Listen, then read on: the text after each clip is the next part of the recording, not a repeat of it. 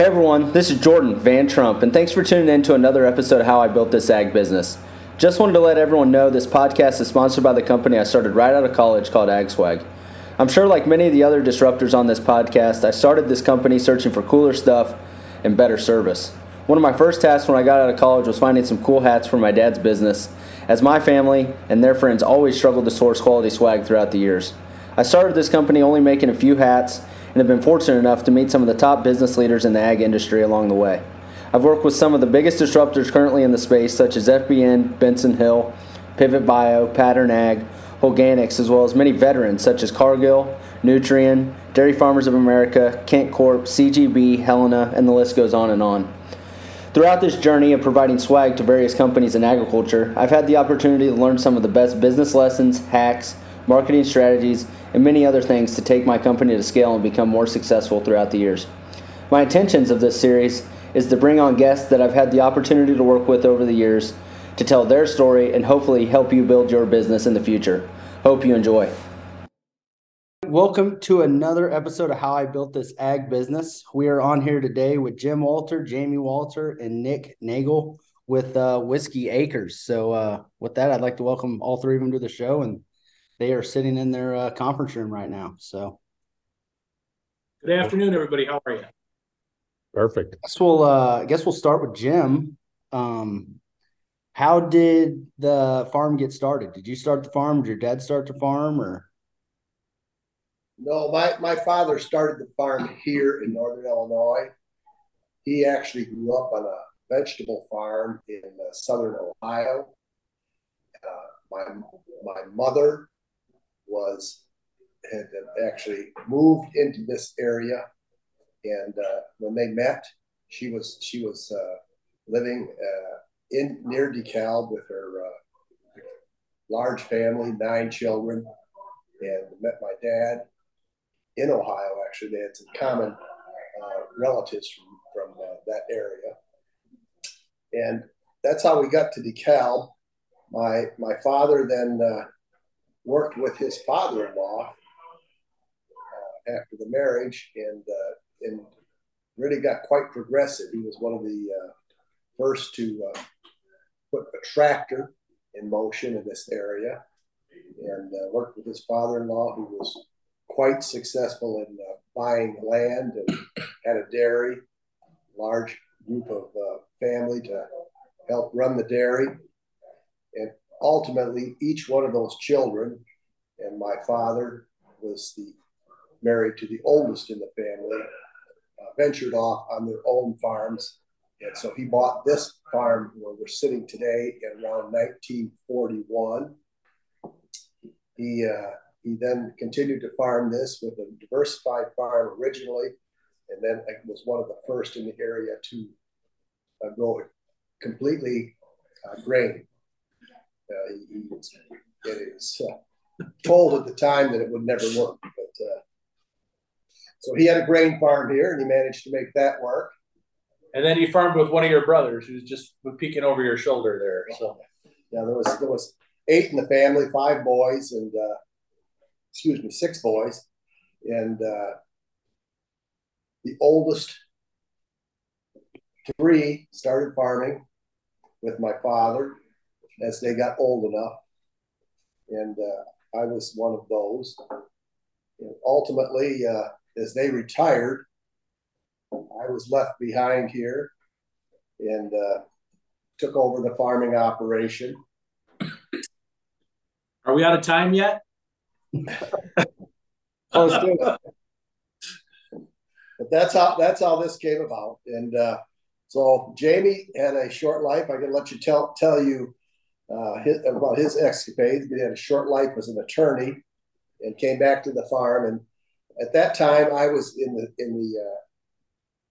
late 70s, and I was very concerned about making the farm profitable, and was doing a lot of the management end of things with my brothers. We decided that as we took over that we needed to make some changes, do things a little differently, and we were going to have to do more with less.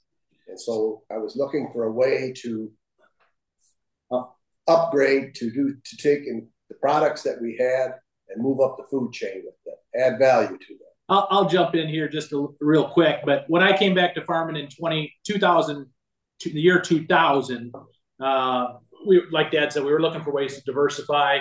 We're pretty close to Chicago, 60 miles due west, and we're getting a lot of urban encroachment out here, and we rented a lot of our ground. And so we had a little concern that we were going to have enough acreage as some of our land got developed that we didn't own. And so we worked hard to add value, and we actually looked at a number of things: bakery goods, popcorn, settled on distilling, and that led us to bringing Nick on. Nick and I were involved, and Dad, in some seed businesses together. Nick represented Golden Harvest at the time. We were a dealer for them as well as others, and Nick was looking to make a change, so we brought Nick on. He's got some experience in marketing and PR, and then 2013 we incorporated. In 2014 I guess 2013 we hired Dave Pickerell. Dave was he's a former master distiller Maker's Mark and was a consultant.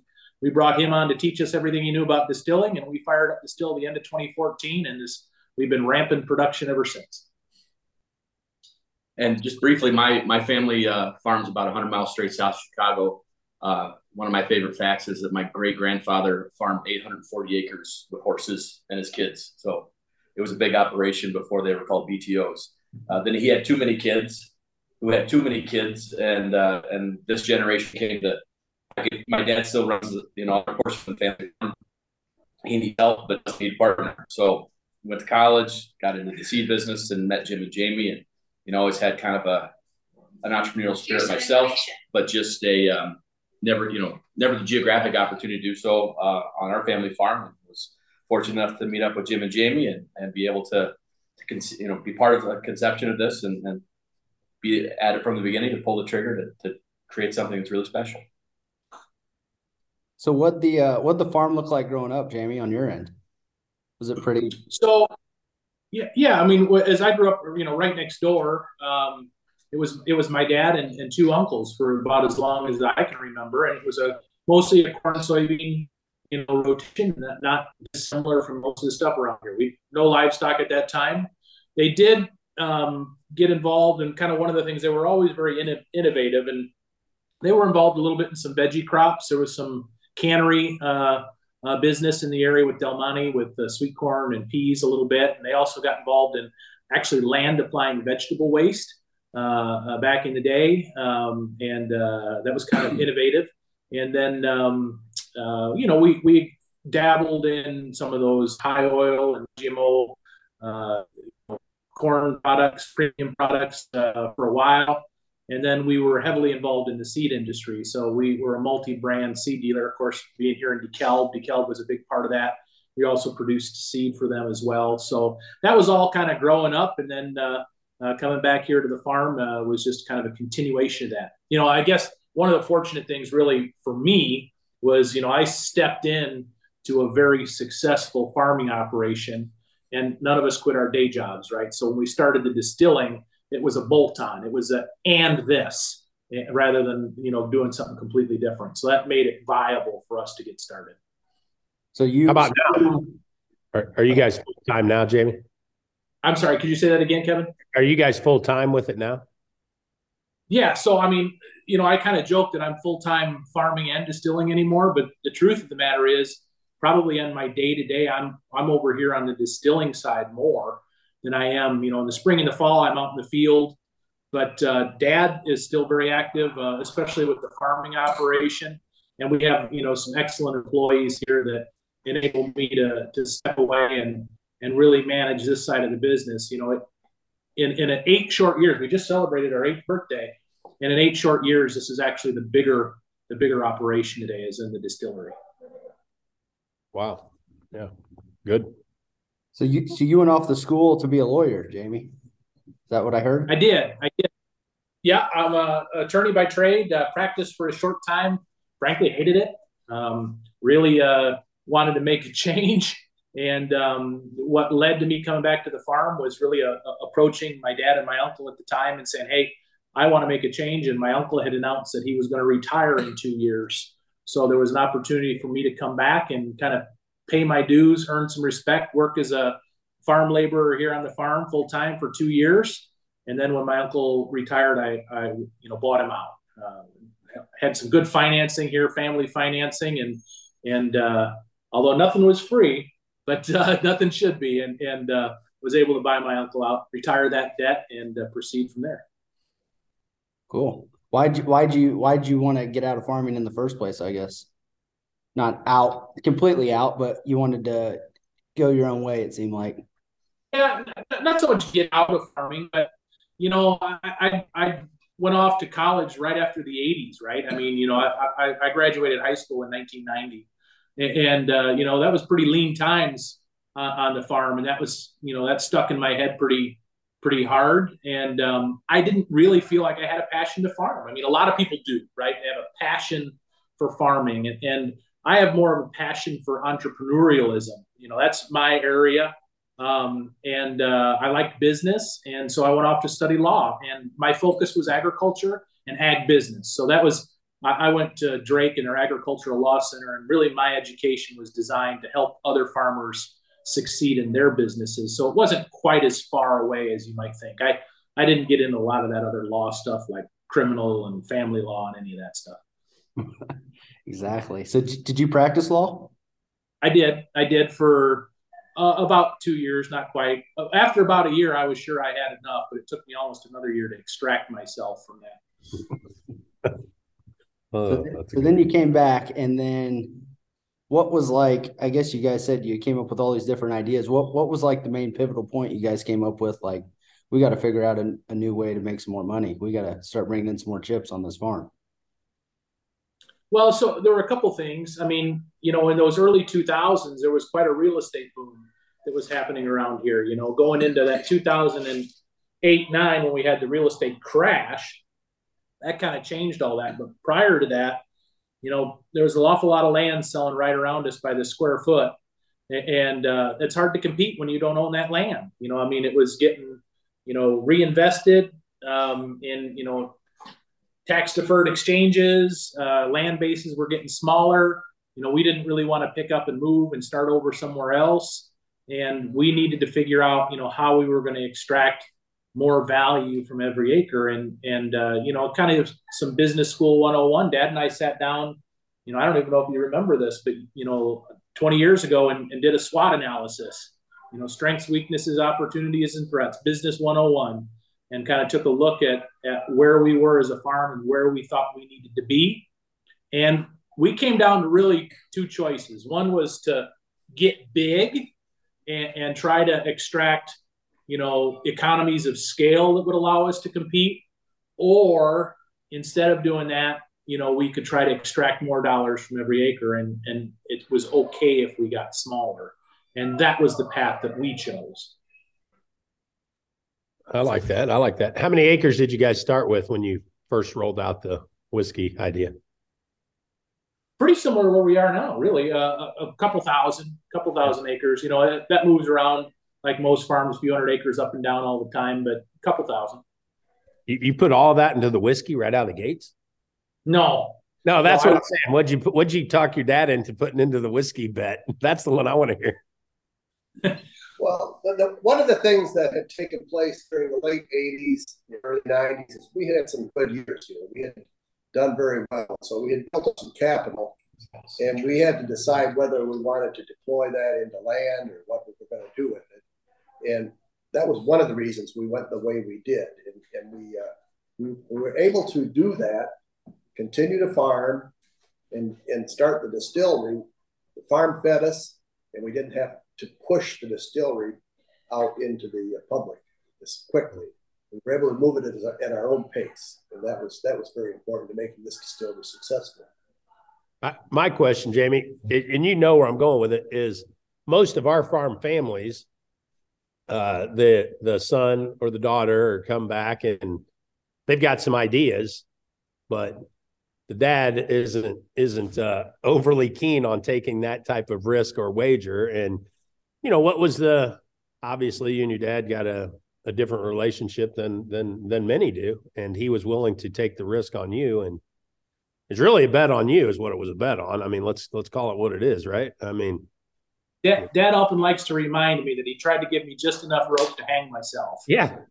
And you know, I was very fortunate. Again, like I said, I stepped into a very successful farm that had a history of innovation. I mean, you know, and that wasn't changing. I mean, we were always, you know, as an entity, we were always looking for the next thing and looking ahead. And I probably bring even a little bit more of that, because that's, you know, my legal training in some ways. My personality is looking way out. You know, I'm the 3 to 5 years down the road guy here, and so we're always looking at where we think the next thing is going to be, and that's where we focus as a farm, and frankly, that's where we're focused now as a distillery, is, you know, looking way out, and trying to predict what the future is going to hold. That's a tricky part, but that's what I like.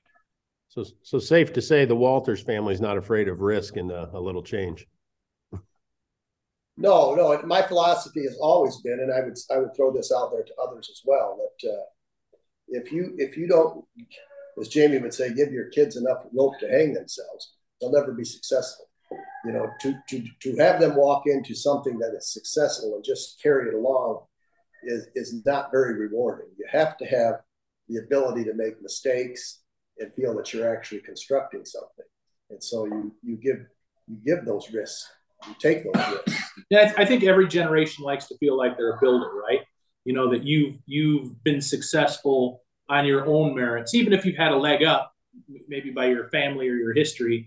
It's nice to feel like you succeed on your own, and I think that's one of the things that Nick appreciates. But stepping in here too is that, you know, he's been a part of this, but it's something different than his own family farm. And I don't want to speak for you, but I think it's very rewarding to be part of something that started from scratch. You know, I'm certainly blessed to work with Jim and Jamie and live off the, you know, operate off the coattails of their success. But you know, that success in their operations hasn't, you know, wasn't the reason we've been successful here. We started from scratch and had to come up with new ideas and new tactics and bigger plans and longer term plans that have gotten us to where we are. And, you know, it's interesting to have these, for me anyway, have these conversations talking about our success.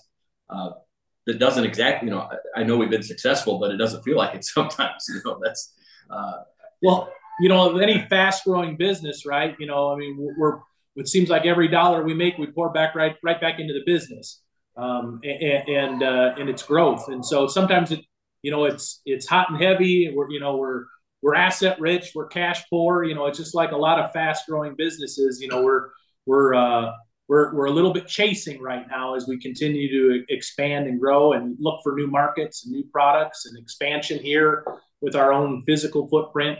And sometimes Nick's right. You know, we're very successful, but, you know, at the end of the day, I'm still driving a Toyota minivan.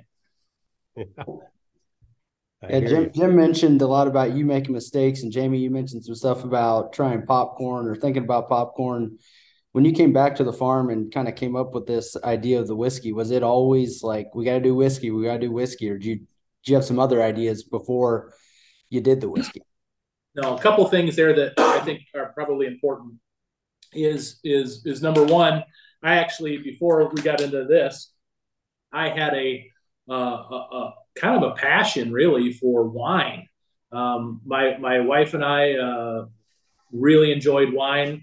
We had good friends that did, and so much so that our friends had a wine shop, and we partnered with them and opened our own wine label. So we would go out to Napa Valley and buy grapes, and then take them into a custom crushing facility in Napa and make wine for our own label, and then import it into Illinois and sell it through high-end wine shops like their wine shop. And that kind of gave us a little exposure to the industry, the alcohol industry. And, you know, it was a hobby business. It wasn't a full-fledged business, but it did make a little money, and it gave us a tax-deductible reason to vacation back and forth in Napa. But it also taught me a number of things, right? One of the key things was, we all take for granted, I think, if you drink wine, that different varieties of grapes impact the flavor of wine. You know, a Cabernet Sauvignon grape and a Pinot Noir grape are both red grapes. But if you enjoy wine, you'll know that they're very different flavor profiles. we suspected, especially with our genetic background here in growing and selling seed, that there were probably flavor differences between certain corns in making bourbon. And in the U.S., bourbon is a U.S. product. Basically, there's 6 or 8 major distillers in the U.S. that make 100 brands of whiskey, and they buy grain by the train car load. And so it's all commingled. I mean, you and your listeners understand that commodity grains all commingled. And so it's the bourbons, before we got involved, the bourbons that were being produced were the equivalent of red table wine or jug wine. It was just a mixture of different varieties. So we started doing research on independent and individual varieties and seeing what we thought might contribute to flavor and make superior products. And that led us to using originally a number of commercial yellow dent varieties, and we still use several that we like the flavor of. But, increasingly what we're finding is things like this. I don't know if you can see, but this is a bourbon made out of blue popcorn. We're finding great flavors, especially in heirloom corn. So Bloody Butcher, Glass Gem, Green Oaxacan corn. Its parent comes from Mexico. We're growing all those things here now and making individual varieties of bourbon out of them, and it's taken the industry by storm. And that's kind of where our niche is. I think another piece to know, though, is that the craft distilling movement is still in its infancy. I think the first craft distiller in the state of Illinois was in 2008. And up until 2013, the limits on production was about 5,000 gallons. And so, having an awareness of the politics and the policy and how those were evolving, and these ideas that we came up with, Jamie came up with, coincided with the industry, the distilling industry evolving and growing, and really, having the volume, the opportunity to have a volume to grow, to scale, to be profitable. Prior to that, it was just an expensive hobby. So how exactly you get drug into this business, Nick? Did Jamie approach you, or were you like, man, I gotta be a part of this? I guess what stage did you become a part of the business as well? To make a fairly long story short, I worked in the seed business for a handful of years and was fairly successful at that, and was getting some job offers from some competitive companies, and had one of those offers that was kind of a life changer. It was going to be a big fish in a small pond. And, but still want to be mindful of the moment. So, I had a lot of respect for Jim and Jamie, and we've talked a lot about how they're not like most typical farmers. And so I reached out to Jamie and literally said, here's what I'm being paid and what I'm doing today. And here's what I'm being offered. And here's why I think it's a good idea. And here's why I think it's a bad idea. What do you guys think? And in so many words, Jamie said to me, for that kind of money, I'd take the job. So I went home that night, and, my wife and I started looking at new zip codes to relocate for this, and car shopping and all that stuff. And then the next day, Jamie calls me and says, have you taken the job yet? And I said, I haven't, but I'm probably going to. And he said, well, give it one more day. I'd like you to swing out here. Dad and I have an idea we want to throw by you. And in short was, we need some help on the farm. And we know you can help with that. We want somebody to run the seed business. We know you can do that. And we want to look into opening a distillery, and we'd like to be part of helping us put a plan together. And if we decide to move forward, you'll have the opportunity to be part of it. So let's just say I went home that evening and had a very different conversation with my wife than I had the night before. And, God bless her, her comment was, well, you can succeed at this and never have to think about working for somebody else again. Or if you fail at this, then, all these opportunities that you have today will be there when you decide you need them again. So, that's the the short version of this. And it's been 100 miles an hour ever since, and I'm very glad we made the decision. So are you full-time with the distillery now? Or you do kind of everything with? I mostly distillery operations. I still have a seed business, and then I sneak down to help my dad with spring and fall harvest as much as I can. The division of labor around here is pretty much, I serve as the chief executive, and Nick is our chief operating officer. He kind of manages the production side, and he's out in the field with sales and helping with the distributor. And Dad, he's our strategic counsel. Strategic counsel, yeah, that's a good way to put it. He keeps a coffee pot running, and And frankly, I jest a little bit, but he's more involved in the farm on a day-to-day basis than I am. Sounds like ours, Jordan. I mean, Jamie would get a kick out of it. You know, we hire people on, they got a big title and a role, and the next thing they might be out at my house and we're laying some concrete or grading something off. They're like, how in the hell did I end up here at this spot? And it's like, well, this is just all part of the fun, guys. How many chief executives do you know that still scrub toilets, right? That's right. I mean, hey, we got to do everything. You know, it's just how it is. It's how it is. So family business. You got to pick up. It is amazing. You know, when we started the distillery 8 years ago, you know, you're looking at the team. I mean, there were the three of us. That was it. And I think Monday we hired our 32nd employee. Wow. And so, you know, I mean, it is growing. And you know, a number of them are part-time and helping with our visitor center and our public face. But it's different when you're managing a lot of people, and you look at what you do differently too. I can imagine, for sure. How'd you guys start the business? Did you build the distillery and then start doing it, or did you kind of outsource it to begin with? So we took kind of an take, you know, probably whiskey's our main.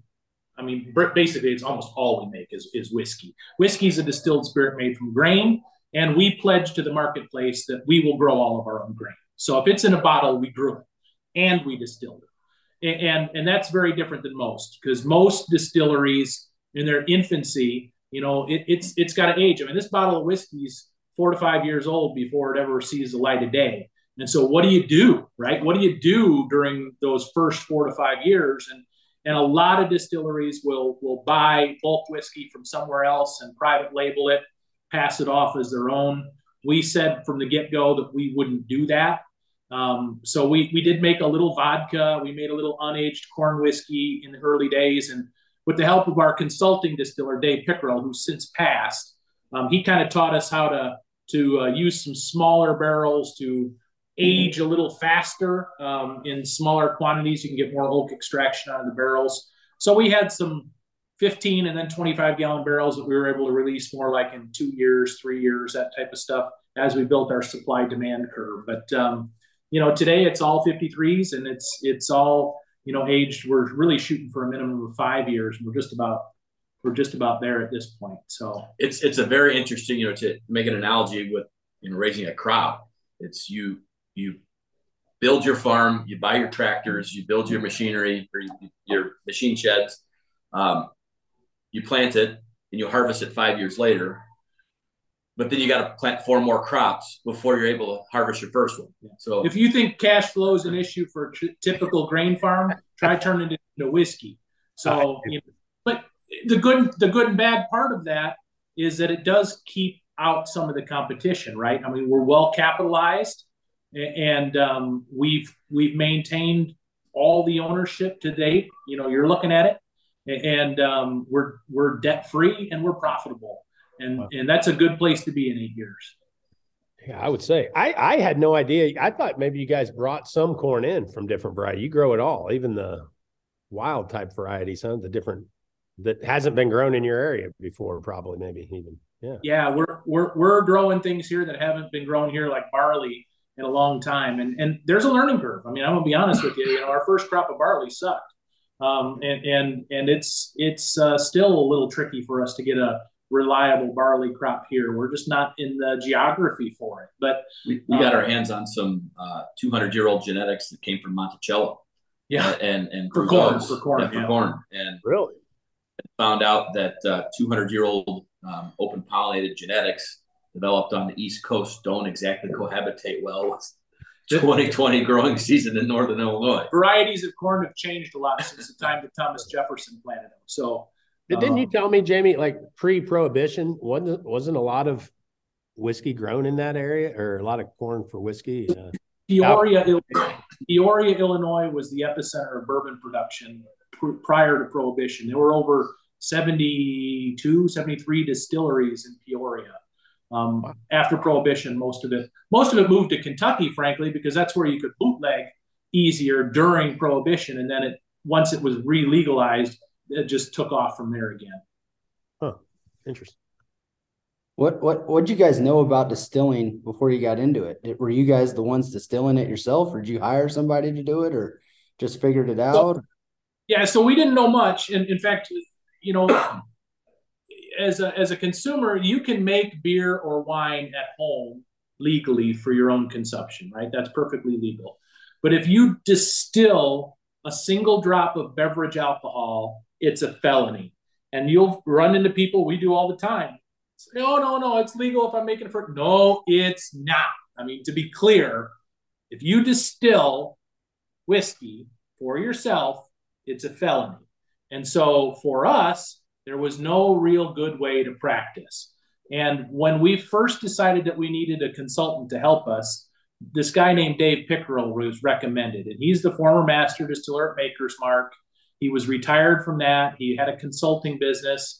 And he was highly sought after. And we had to pay him a whole bunch of money to bring him down, to interview him so that maybe he'd take us as a client. I think he interviewed us. Yeah, basically. Yes. And one of the questions he asked us, he said, so tell me about your distilling experience, and we said, we don't have any. He says, well, no, like, when you're working in the garage or, on the stove, what have you done? And we said, we haven't. Dave, we haven't done any. He says, that's the right answer. He said, if you'd said you had, I wouldn't take you as a client because my reputation's on the line. And we're like, oh, okay. And he taught us everything that we knew. He came here, helped design our equipment with Vendome in Kentucky. That's who makes our still. He helped us assemble everything, develop our recipes. And then basically we had a crash course for about a week, 10 days, where he taught us how to run everything. And we had standard operating procedures. And, we learned at his knee. And he was always he was speed dial. Yeah, speed dial away when we had questions. And believe me, we did. And we were fortunate that after about 4 years or so of hand holding, it less and less every year, we pretty much the training wheels were off and we were on our own. And it wasn't too much longer after that he passed away. So we were glad that we gleaned the knowledge that we got from him when we could. I'd like to think we have a few things too. Yeah, about farming for sure. Definitely about farming. I can remember one day where I was on the phone with Dave and asked him, what his thoughts on how you make bourbon from popcorn. And he laughed and said, I don't believe it's ever been done before. And, about 10 days later, we had popcorn planted and I called him and told him how to do it. Right. And so he's the guy behind brands like Whistle Pig. That's a Dave brand. So he was interested out in Vermont and learning how to grow their own rye. And so he was learning about farming at the same time we were learning about distilling. Wow. So were you both, Jamie and Nick, were you guys in the trenches doing the distilling during this training period? Yes. Okay. Yes. So you trained the people you got on board now. Yeah. So for first, few weeks, Jamie and I were there every day. And then, Jamie kind of stepped back a little bit to deal with more of the management portion of it. And I did the operational portion of it. And when we finally brought somebody on board, I was responsible for training him. And actually Rob Wallace is our master distiller now. He's been on the team for 6.5 years, pushing 7 years now. And, he came to this business with, just like us, no real specific distilling experience, but had a palate, had a work ethic, and knew how to drive a forklift, and also a willingness to use a mop. Some of the main things to be a distiller. And went through the standard operating procedures, taught him what to do, and was able to step away because we found that making whiskey quickly became the easy portion of it, and selling whiskey became the more challenging portion of it. So having somebody here to make it while we could run operations and build a brand was absolutely important.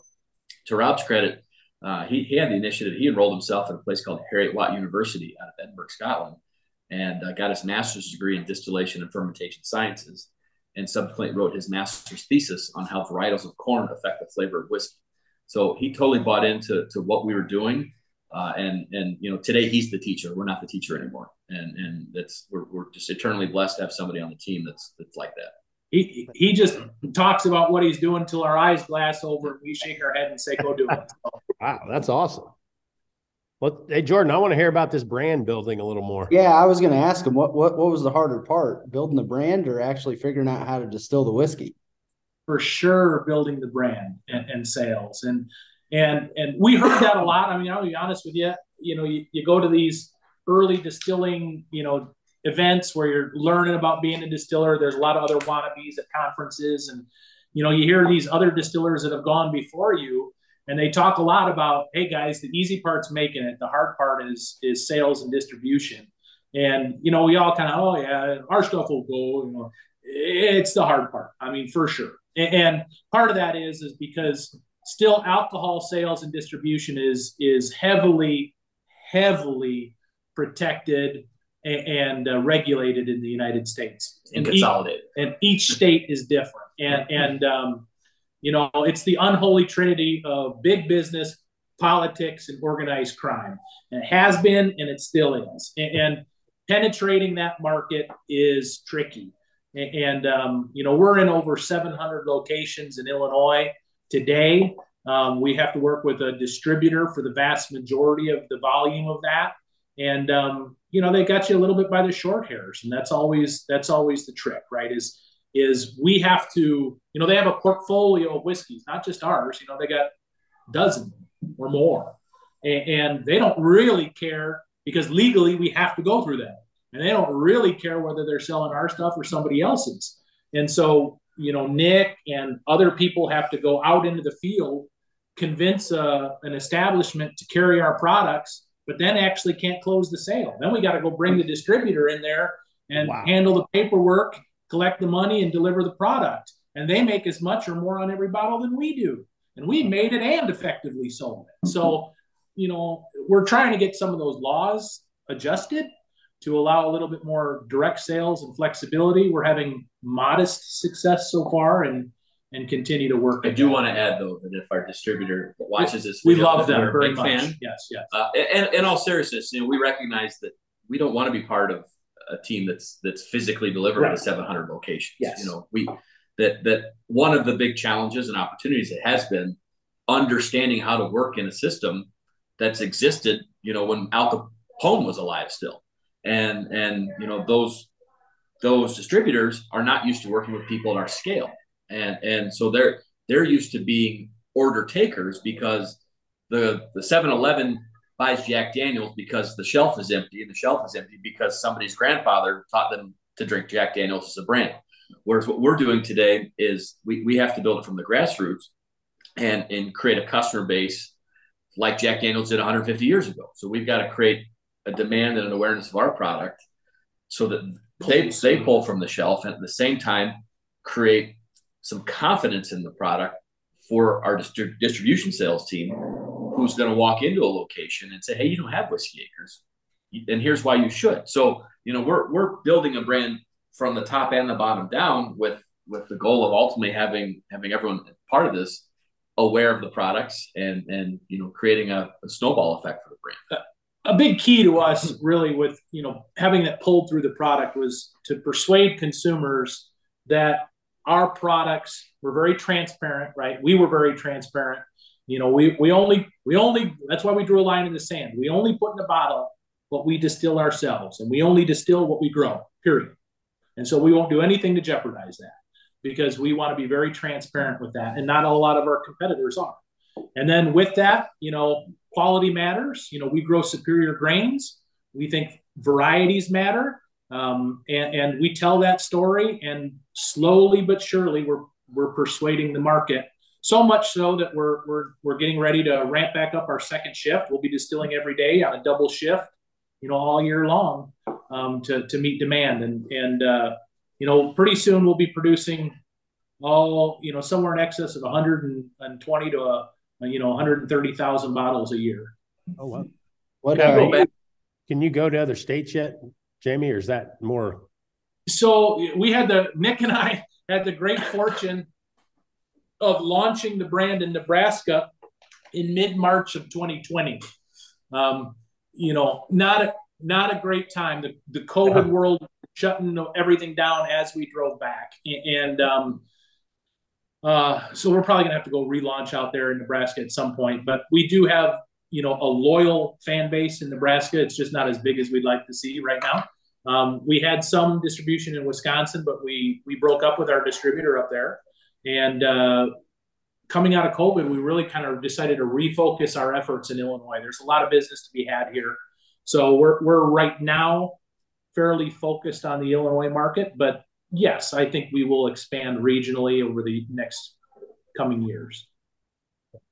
What did your first bottle look like? Like you guys got one laying around? Like very like what it looked like branding wise?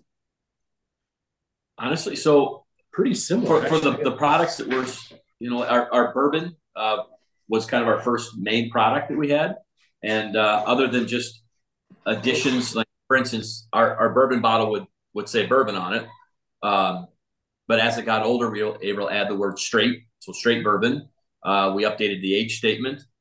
And that's what's on the shelf today. So, we did a ton of work at the beginning to make sure that we had something that, transcended time, so to speak. And we worked really hard on this logo that I think you can see here. Oh, and that's that ear of corn that looks like a bottle. And we're really trying to tell a story with a picture, right? That we grow everything that goes into that bottle, and I think that's been pretty effective. I think another key here, Jamie used the word transparency, and I think that goes across everything that we do and everything we put in a bottle. But I'd also say relatability. Just number one, letting people physically come here, be relatable to the product, the people, and the place is something that a lot of distilleries don't give their customers access to. And just being an open book about, some of our best Facebook posts are from Jamie or Jim in the combine or in the cab in the spring, talking about the day that whiskey began its journey as a seedling. And we have an open door about what we do within the distillery. The only thing we're not fully transparent about, and we're proud of it, is some of the genetics we've discovered that we believe make superior distillate. Other than that, I don't think you can find a distillery really in the world that offers customers more insight into the entire process of farming and whiskey making as we do. And Dad could probably talk a little bit about this, but one of the things that we pride ourselves in, so this conference room is part of a larger visitor center that we built on the farm here in basically the start of 2019. And it's a large facility that is open to the public 3 days a week on the weekends, basically Friday, Saturday, Sunday. And we consider ourselves fortunate to have the opportunity to tell the story of production agriculture to our customers. And every month we get, 2,000 or so customers come through here. And many of them take a tour and Dad or me or Nick or some of our staff will tell them all about farming and, what corn is used for and why we use biotechnology on some of our acres and why we don't use biotechnology on others and what that means and what does organic mean and why use pesticides or why not use pesticides. And, we're really the tip of the spear in answering a lot of those questions. I mean, you've done a lot of that. Yeah, it's interesting. It's very enjoyable to have people come out and ask questions, and you're sometimes amused. One of the common questions we used to get frequently was, well, this stock has 2 ears on it. How many ears does the stock have? And of course, you want the philosophy or thought pattern there was that the more ears you have, the better. And then you enter into agronomy a little bit, talk about the agronomy of the plant, and why you only want 1 ear on the stalk, and they pick up on that. And then there's more questions that follow. But for many of these people, it's the first time they've ever set foot on a farm. I recall one day when there was a couple here. We were chatting, and he was an attorney in Chicago, and his wife and was with him.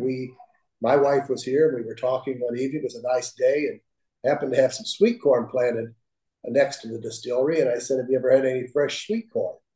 And she replied, "No." And I guess we do have fresh sweet corn at the grocery store. And I said, "Well, no, fresh sweet corn." And I said, "Let's go pick some sweet corn. You can take it home and eat it tonight." And so we went out into the field and we were picking sweet corn. And she was just absolutely thrilled. Had never picked corn in her life. And she was picking sweet corn and having the time of her life. And I looked down and I said, "Well, this is a first for me too. I've never picked sweet corn with somebody in high heels." Well, one of my favorite moments that one of our team had was a few years ago. It was either during harvest or they were moving grain. And we've got a cooling system that's outside that's very susceptible to bees' wings. and we're constantly having to clean out filters because they get clogged up. And one of the things we talk a lot about our sustainability that we have here. And this intern says to us, she goes, guys, I really like what we do around here, but I really wish we could figure out a way not to kill so many bees. Yeah. And it took us a while to figure out what in the hell she was talking about. And she thought every time she was cleaning that filter out and pulling those little red things out, that those were truly bees' wings. And, you know, I think we all had this moment. This gal's sharp as a tack, and that things like that we take for granted of understanding and appreciating.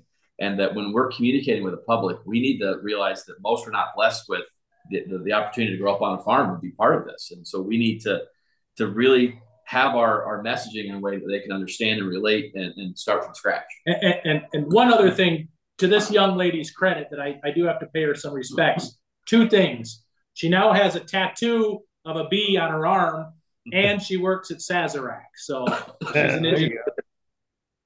So where are most of your guys' customers? Are you like your loyal drinkers? Are you is it like farmers supporting farmers, or some of these city folk people that never been on a farm before? Yeah, we love our farmers for sure. I mean, we have a soft spot for that. But our customers come from a wide range across the state.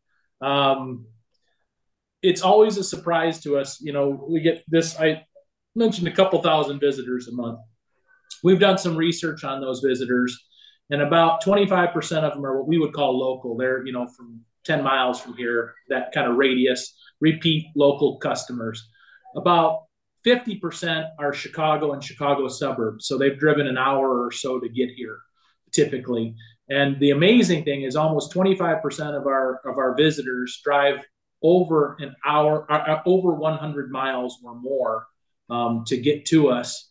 And on any given weekend, you know, prior and post COVID anyway, you know, we'll have at least a half a dozen states and 3 or 4 foreign countries, you know, every weekend. And that's always just interesting to us. But still, the vast majority, I mean, 90% of our business is from Illinois. And of that, the vast majority is Chicago and the suburbs. Who'd you expect your customers to be when you first started the business? Local farmers or anybody? That's started tasting him out of here. He goes, nobody's ever going to come here. Yeah, that's been a surprise, right? You know, we're not in a tourist destination, and we really didn't know what to expect. And we started in a little 400 square foot building with a tasting room. And 3 years later, we were breaking ground on a 4,000 square foot building to handle all our visitors. And we still don't think it's big enough, but, you know, it is what it is at this point. So, you had any? Yep. You had any weddings yet? Your wedding venue out there yet, or? Oh yeah, we're very particular though. We are open Friday, Saturday, and Sunday to the public, and as I told you, the vast majority of them drive an hour or more to get here. Yeah. And so the worst thing we can do is have them invest their time and effort to get here, and then have a sign on the door that says "Closed for wedding today." And so we jokingly say that we don't do weddings, we do second weddings. So if you want to get married on a Monday through a Thursday, we're your place. Sunday after 5:30 or Saturday before noon. Yeah, right. And we do. Yeah. And we do get those, you know, and we do probably, I don't know, maybe 4 to 5, 6 of them a year, and we could do lots more. And we've talked about opening up a dedicated event center, but there's a lot of issues with that zoning is one of them, and I don't think we really want to go down. I think the number one is you're looking at 3 people who have no desire to manage something like that. Exactly. That's us. Yeah, at a certain point, you know, what do you want to do, and how much do you want to do, and how much is enough, and family time, and all those things get to be balancing act, right? The kids have approached us we own a bunch of different buildings and properties, and turning a few of them into wedding venues. And I'm like, man, you have a great captive audience for your whiskey there, Jamie. You know, like, hey, yeah, you can sell whiskey. Kevin, if you want to open a wedding venue here, we can talk. Yeah, exactly. No, I don't. That's a lot of work, like you said, a lot more work. So funny. What does it look like getting into liquor stores? Like, do you have to go to like each individual liquor stores? Are you guys like targeting chains? Yes. how's shelf space even work in the liquor industry? We haven't talked to too many people on it. It's a crazy battle. You mentioned that there's like 6, 7 big boys in the space. Like, do they control the shelf space? Yeah, so there's in Illinois specifically, there's one big retailer in particular that has a couple decision makers there. So a lot of what I do is kind of managing the relationship with those folks to make sure that they're making sure that all of our products are cascading through their 40 plus locations. To that other side of it, though, is there's no shortage of liquor stores that are single units with a single mom and pop couple, and we found that some of those locations are single best retailers. A place with 800 square feet with a limited whiskey shelf and a well curated whiskey shelf for us can sell a whole lot more whiskey than a place that's got 4,000 square feet dedicated to 300 different bottles. But we need to be participating in all of those places for potential transactions. So we deal with all that. We refer to that as what we call off-premise business, where you go there, you buy it, you take it home and drink it off-premise, you drink it at home. We also have on-premise business, which is bars and restaurants. And most of our success there has been dealing with owner-operators that want to value us the same way they want to be valued, where people are buying from those who are actually making it. And the number one thing that we're after is a placement on a cocktail menu. What we found is just having a bottle on the back bar isn't often good enough to make depletions happen. You got to just think about how people operate. When you sit down to have a drink, you sit down for a dinner, you open up the menu, and you're going to go you're going to order something that's written out for you. And if you don't have something spelled out for a customer, your odds are far less likely that you're going to be selling to that customer. So we spend a lot of time lobbying, vying, elbowing for space on that cocktail menu. And a lot of times we'll get the work done, we'll establish a relationship, we'll have everything done, and that guy, that GM, will move on to another location and we get to start over again. So the other thing that's pretty important, Jordan, is that customer pull through. If we do a good job creating that demand at the consumer level, one of the best things that we've taught our consumers is to ask for us by name. So when they're at a restaurant, when they walk into a store, it's, do you have any whiskey acres? And when a store or a location hears that enough times, if they don't carry us, they begin to wonder maybe they should be, right? And one of the places that helps us a lot are these specialty products, because these are very limited runs. They're short. They sell out in hours typically. And what happens is there's people that just start dialing for drinks. They're just calling stores. Do you have any Whiskey Acres blue popcorn? No? Okay. And calling. And that stores are sitting there answering on a Friday afternoon on a release day, do they have any of this? And they think, gosh, we're really missing out if we're not carrying some of that stuff. So those are the kinds of things that really help us gin up a market, no pun intended. No, we're not going to make gin. I find it interesting you guys are targeting like the bars quite a bit too, getting on the cocktail menus. I guess I never really even thought about that. I guess when I go order a drink and I'm like, man, that stuff's pretty good, maybe I should try it. And then I'm going around all over town asking for it. No one has it. It's all about trial use at bars.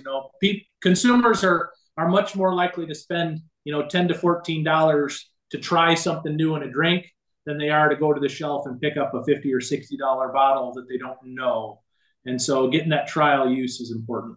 And if you court the bartender or the person, the general manager, whoever is in charge of making that first contact with a customer, and we can get them out here, they can appreciate the scope behind the problem and the story behind the problem, behind the product. And then they can relate that to customers across the top of the bar and build more connection with those customers. Yeah. Yeah, for sure. We'll try to wrap this up. We've been on here about an hour, but what's the operation look like 3-5 years down the road? What do you guys envision? So overall farm operation, maybe not just the distillery. Yeah, I would say, we're positioned to be able to do more with less. Not that necessarily we have a planned obsolescence for our acreage that we're intending to shrink, but in full disclosure, we're in an area here where there's a lot of interest in solar. I think we're going to end up with a lot of solar panels on a number of our acres. And so by nature, we're going to produce energy just like we did with ethanol, but we're going to do that with a solar panel now. And we're going to have fewer acres of production grain. And so as we do that, we'll continue to focus on some of these specialty products. That's a big part of our future. But we'll still be raising commodity corn, both for the distillery and elsewhere. We didn't ever really get to it, but right now, only about 10% of our acreage goes for the distilling. So we've got plenty of room to grow the distilling and still maintain enough acreage. And probably our biggest area of growth is we have now developed and are in the early stages. We're in the process of getting a patent on a particular variety that we have bred using some open pollinated public varieties. We've crossbred a new corn that we think we're literally just now making whiskey out of it, but we think it's got all the attributes that the market is going to look for in flavor and in distilling characteristics. And we're in the process of getting a patent for its use in making bourbon. And so I think that will be a big part of our future. Jamie, you ever thought of having partners in other states on their ground, or? Not so much we need ground. We may need more distilling capacity. Yeah, I'm just saying if you have farmers in another area that they wanted to put up a similar operation like you guys and partner with you and do something. So we have talked to some like that. They tend to be, for a number of reasons, independent. But the distilling world, we had a lot of help along the way, and we have tried to pay that forward. And we've helped other distillers and other farms get started. We're actually, I have to be a little careful, but we're actually in discussions with an Illinois grain farm today to maybe partner up on a malting facility. I think that's an area that we could maybe expand into, is malting grain. We have barley here that we grow, that we malt for use in not only our bourbons, but eventually what will be a category for American single malt, much like a Scotch. And so that might be a growth area that we would partner with a farm on. Just today, I signed an NDA to take a look at acquiring another distillery out of state. And I don't think we will, but it's something that crops up periodically, and there might be opportunities to expand that way. And if I'm being honest, sometimes we get the other end of things. We have investors and businesses that sometimes contact us to see if we're interested in taking on a growth partner or investment. And we usually at least listen to those conversations. What's the valuations like? Similar to the tequila business? I've had a couple of tequila, people wanting to use some of my money to get into the tequila business. I'm not George. Yeah, go ahead. I'm not as good looking as George Clooney, Kevin, but if you want to offer me a few $100 million, I'd be happy to sit down. I'll even buy your first round. No, I hear you. I mean, it's crazy what some of those tequila companies are selling for out there. It's like, wow, the brands anyway, when you build that brand up. So it's there's a whiskey company that just a month ago, Wilderness Trail, just sold, I believe they sold 70% of the business for $680 million. Oh, wow. No kidding. Wow. Awesome. So yeah, and that's why we see that, as you guys are saying, it's difficult to build a brand, but it's very rewarding if you can weather the storm and hopefully build that brand and build some loyalty and customer loyalty. So yeah, I think that's awesome what you guys are doing. For sure. Thank you. Yeah. I think that's about it I had on my end. Do you guys have any questions for us or anything? Or no, but we'd like to wish you a Merry Christmas. Yeah, for sure. Anything we missed? Anything else you guys wanted to talk about, or no? Pretty good. Well, I think on the grain side, the farming side, quite frankly, we could produce an awful lot of blue popcorn for a very large distillery, or maybe it would be a unique variety of some sort. Yeah, that makes sense. That makes sense a lot. Yeah, I see that. Interesting. Yeah. You had we talked about the adventures that farmers have taken into specialty corns and specialty products, but if you've got a moat around one of those specialty products. Yeah, for sure. So that makes a lot of sense. So are you guys expected to get into this crappy weather? Yeah, it's going to be, they said 35, 45 below windshield and snow blowing, and I think 4 to 6 inches, but like you guys are saying. So we'll see. Hopefully it'll get past here soon, but might cause a little pinch for the holidays. Yeah, we told everybody to just take Friday off. We're going to knock off a day earlier and call it good.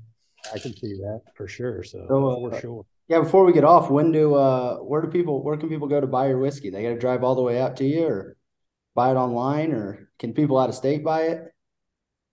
Actually, I'll see if KC is on the list here. All right. So a few options. So obviously you can come to us. We always love that, right? I mean, obviously the margins are always better when you come to us.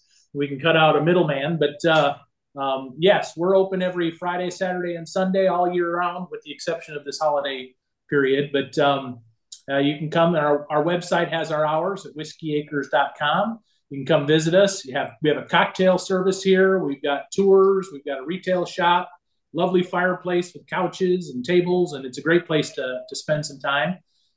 You can find us if you go to our website at whiskeyacres.com. We have a location finder for locations in Illinois and Nebraska that can show you where your nearest retail or restaurant partner is at that serves our products. And then sealbox.com, SEELBACHS.com is a third-party retailer for us. You can actually, if you go to our website, whiskeyacres.com, there's a link at the top that says buy online. And they can ship direct to about 20 different states. And that list changes almost by the day. And we're still not 100% sure of the how and why of that. One, you mentioned that we're working on some things within the state. One of the things we're working on is to be able to ship directly to customers. That would give us access to a lot more folks. Today, we can't do that. So we've got to ship it to DC, and then they ship it from DC to one of those 20-ish states. But if you're not able to make it here, that website is your best tool to get something. Sealbox.com. And just once you get there, just type in Whiskey Acres, and it'll take you to our products. Or whiskeyacres.com and click buy online. Yeah. It'll take you right there to the pre-populated page. Cool. Sounds good.